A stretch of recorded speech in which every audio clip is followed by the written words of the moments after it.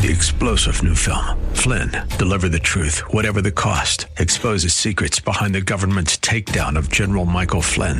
Flynn knew what the intel world had been up to. He ordered the first audit of the use of contractors. This set off alarm bells. He told the truth. He was the most dangerous person for Donald Trump to hire. They had to get rid of Flynn.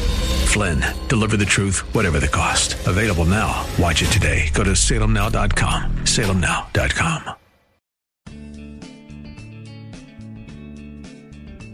Grace and peace to you, and welcome to Reaching for Real Life with Sean Azzaro, the senior pastor of River City Community Church in San Antonio, Texas. A church that exists to help people just like you find the real life you were created for and find it to the full.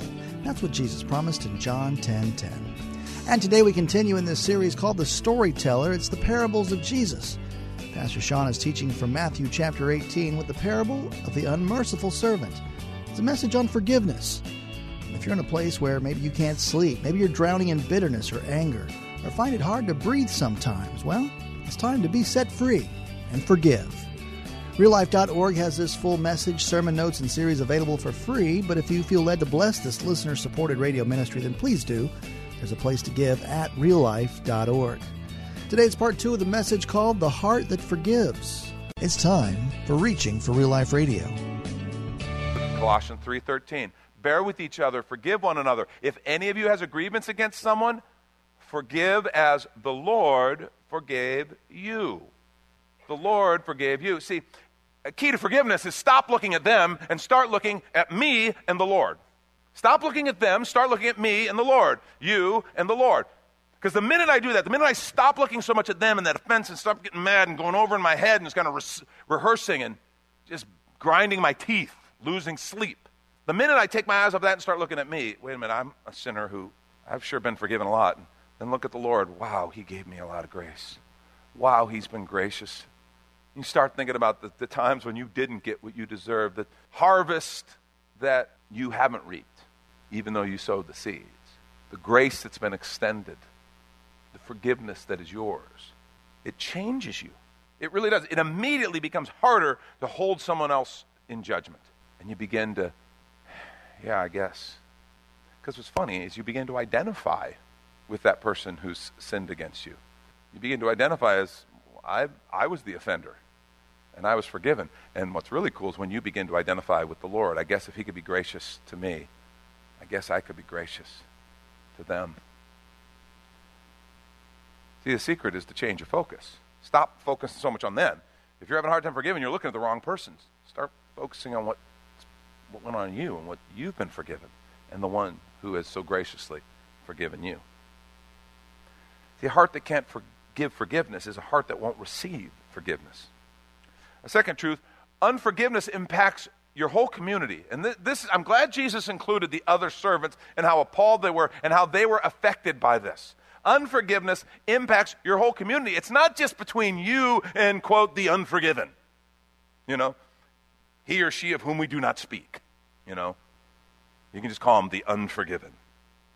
It's not just between you and them, because it really does. It just kind of bleeds out over everyone around you. I have a family member who, I mean, truly sweet and thoughtful and kind, but who has been wounded multiple times and cannot let those wounds go.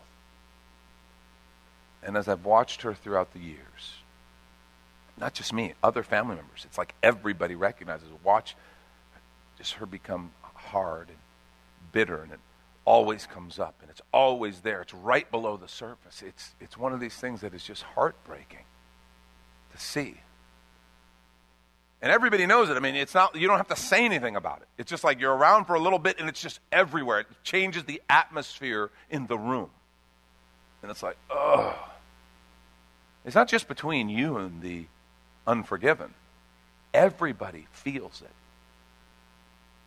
Had a pastor friend who, we were on staff at a church together years ago, and neat guy, fun guy, kind of carefree, just the type of guy who everybody loved because of just he had that carefree kind of spirit with people.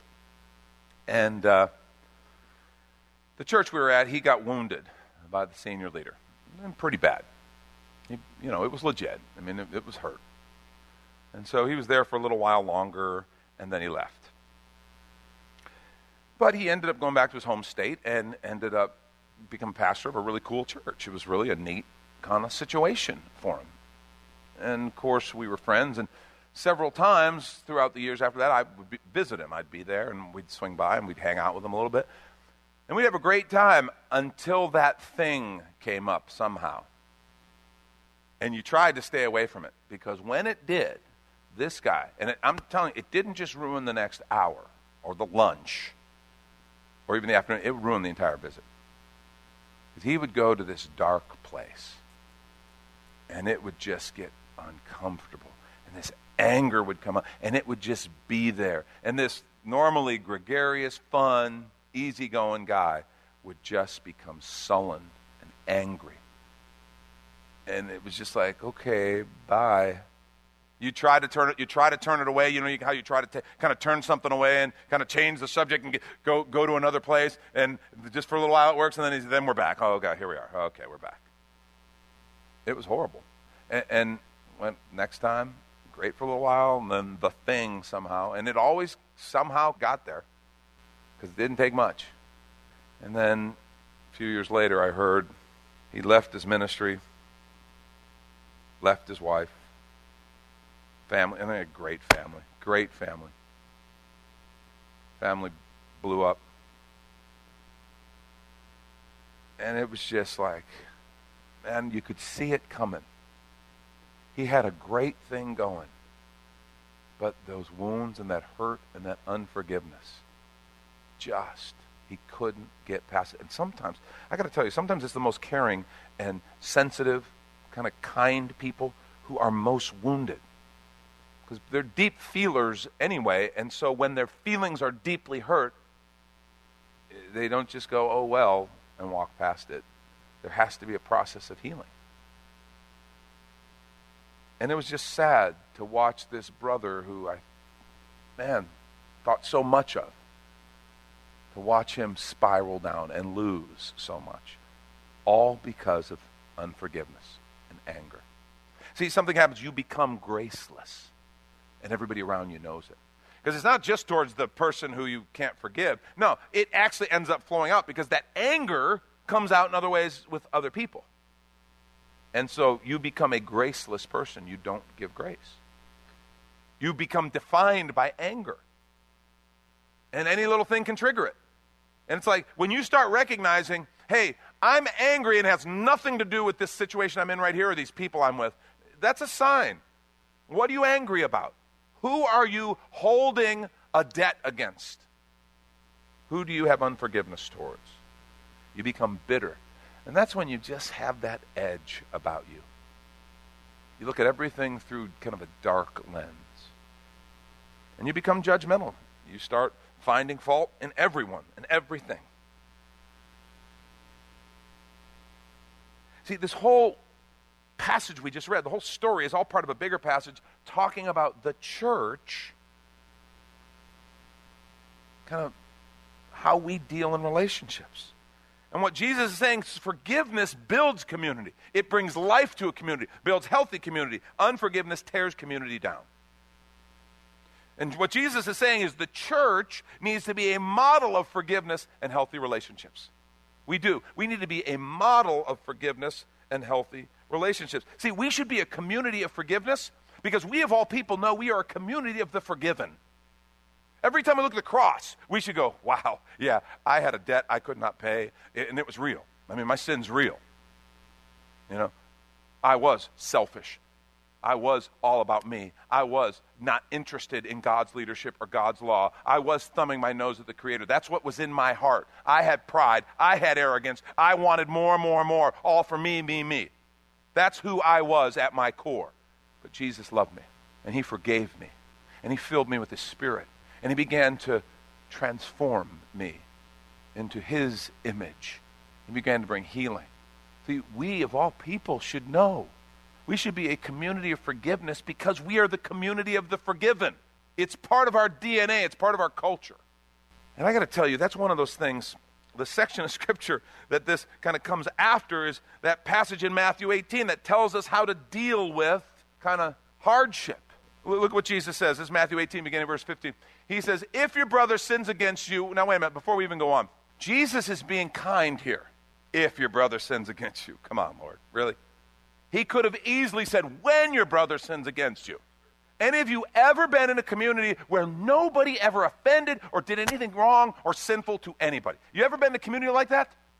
I tell at the membership class, I always tell the members, the new members this, because some of those folks, and they've only been here 3 weeks or a month. Do you know for 3 weeks or a month, we are the best church in the world? We really are. We're the perfect church. And here's the thing. For like 3 weeks, maybe a month, I'm the perfect pastor. Don't ruin it for me. Don't. Okay, it's all I've got. I've got this first few weeks. Don't take that from me. But then, and I just warned the people in the membership class, I said, look, if I could, it might probably be best if I could just offend you here today or offend you in your first week or so here. Just get it out of the way. Because it's going to happen, whether it's me, whether it's a Bible study teacher who says something you don't like, and then you go and talk to him about it, and he doesn't respond the way you think he should, or maybe it's a children's ministry person who doesn't do something right with your little darling, or your community group leader, or whomever. Somebody's going to say something stupid, do something that offends you, and it's just a part of community life, because here's the deal. All have sinned and fall short of the glory of God. Okay? So you take a whole bunch of sinners and put them in a community together, okay, you're going to get offended. Something's going to happen. Take the rose-colored glasses off and put them down slowly. Don't hurt yourself. Seriously, but I came to the church because I thought everyone would be perfect. Wow. Sorry. Not going to happen. And I've seen people who, they get mad at one church, they go to another, and they get mad at church, go to another, get mad. I just tell them, if you ever find the perfect church, please don't stay there because you will screw it up. Because you're not perfect. And that's the whole point of this thing. Jesus says, if your brother sins, he could have very well said, when your brother sins against you, go and tell him his fault between you and him alone. Look at that. That's interesting. Not in the foyer. Not having a conversation with every other person, the phone call. Well, did you hear? Or did you know? I don't think they. Wow. No, he says, you go to them and tell him his fault between you and him alone. That's why gossip is such a church killer, an organization killer, a family killer, whatever. Gossip's a killer. And that's why we would love to kind of work really hard to be a no gossip zone. And a way to have that happen, by the way, is if someone comes to you to talk bad about someone else, you kind of stop and go, wow, that sounds really serious. Do you want to go talk with them alone, or do you want me to go with you? Would now be good? Or do you want to set an appointment, say tomorrow? Worst case scenario, you will be off of their gossip list. They won't bother you with gossip anymore. If you be that person who says, I'm going to advocate for what Jesus says that will build healthy relationships. We're not going to talk about each other. We're going to go to one another and talk about what it is that's there. And he gives provision. He says, if a brother sins against you, go tell him his fault between you and him alone. If he listens to you, you've gained your brother. In other words, you've restored the relationship. You got your brother back. And that's the goal. That's what we want. We want healthy community between brothers and sisters. That's how it works. Now he says, but if he does not listen, because most of the time when you go to someone like that and talk to them, it really is very effective. And they go, wow, I'm sorry, I didn't mean for it to be like that. Or, oh yeah, I think you're right, but here's why I said that. I'm sorry, I shouldn't have done that. And it works. It's great. It's powerful. I dare say 80, 90% of problems would just, if that first step happened, would just be taken care of in a healthy way. But sometimes they don't. Sometimes it's like, no, I don't think that's wrong. Who are you to tell me? Get out of here. If he does not listen, now take one or two others along with you. In other words, take community seriously. Don't just write them off. Take it seriously. Take one or two others along, that every charge may be established by the evidence of 2 or 3 witnesses. So in other words, say, okay, I spoke now, maybe if it's in our community group, I get my group leader and someone else, and we go, hey, I want to talk about this because this shouldn't go on. This isn't right. We have to deal with this. This doesn't honor God. And so you do that. And the implication here is the same. If he listens, you've won your brother. But Jesus kind of assumes that and goes on and says, if he refuses to listen to them, tell it to the church. Now, I think in our smaller church, we kind of, growing up, we thought that meant like everybody's sin, you had to come and drag it before the whole church. And it was like, oh, God, if we really did that, thankfully, we only chose certain key sins that we thought were worthy of the church's attention, the good, juicy ones. The others we kind of... Self-righteousness never made that list, okay? But you tell it to the church, I believe he's talking about leadership. I believe he's talking about, okay, you've dealt with it with a couple people, community group leader, now we're going to go up a level. Because, again, there's a community. He's saying you're one another. You're a community together. If you refuse to listen to even the church, let him be to you as a Gentile or a tax collector. In other words, if he listens to the church, you've won your brother. But if he refuses even that, let him be like an unbeliever to you. In other words, what that means is this is a person who is saying, I am in sin. It has been affirmed by the church, and I'm saying I'm not going to do a thing about it. I don't care. And he says that person is like an unbeliever to you. That doesn't mean they can't be around you. No. How do we treat unbelievers? We reach out to unbelievers. We try to bless them. We want to share the love of Jesus with them. But he says, what you know then is this is not a person that you can kind of treat as a brother. This is a person you treat as someone you want to reach. Very different. This is the process of church discipline so that we understand the authority of Christian community. And see, what he's saying is open, honest communication. Don't let offenses build up. Be accountable to healthy community. This is a beautiful gift. The church can be a model of something if we will walk in what Jesus said. Don't try to kind of be so sophisticated that we try to outsmart Jesus. That's a bad idea.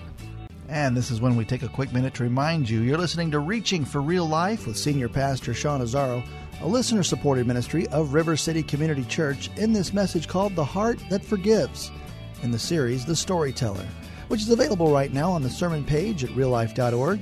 And there, if you're able to bless back, your financial gift helps this radio ministry continue. Again, find that Give tab at reallife.org. And Pastor Sean Azzaro, now an author, invites you to check out his brand new book.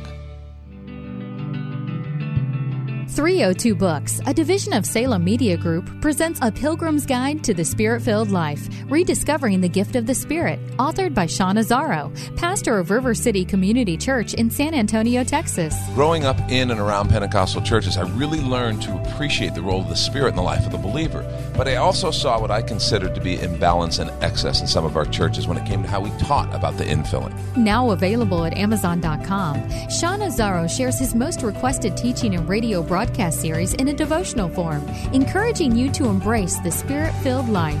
I wrote in a devotional style to encourage readers to examine the Scripture with fresh eyes and make room for the Lord to speak about the role of the Spirit in our lives. The goal of the whole book is to simply make you hungry for more of the Spirit.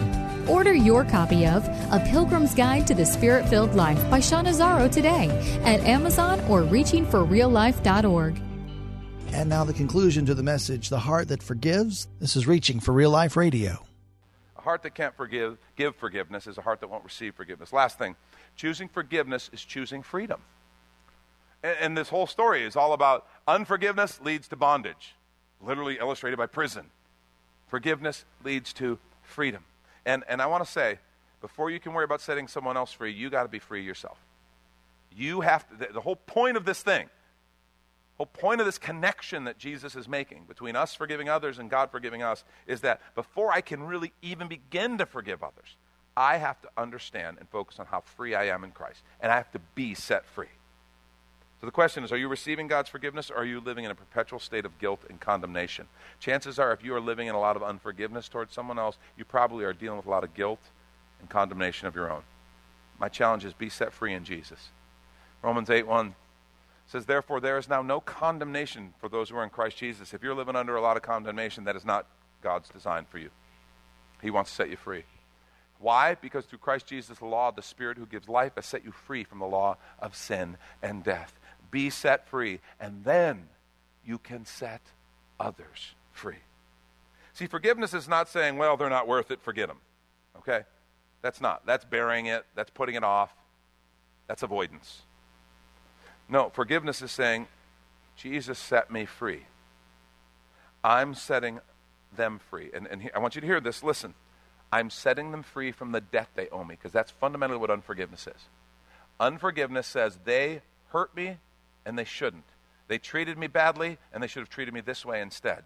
In other words, they owe me. Unforgiveness is I'm holding that debt.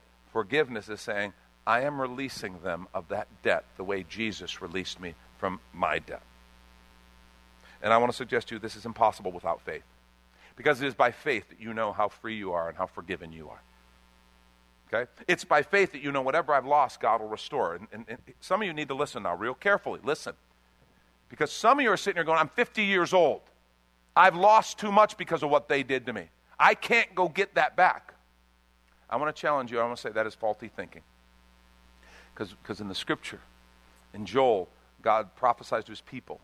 And he says, I want to restore to you the years that the locusts have eaten. Wait a minute, how can he do that? How can God restore what the years have lost? And I'll just say to you, I don't know. But he's God, and I'm not. And all I can tell you is in my life, I've watched him do it. I've watched him do it.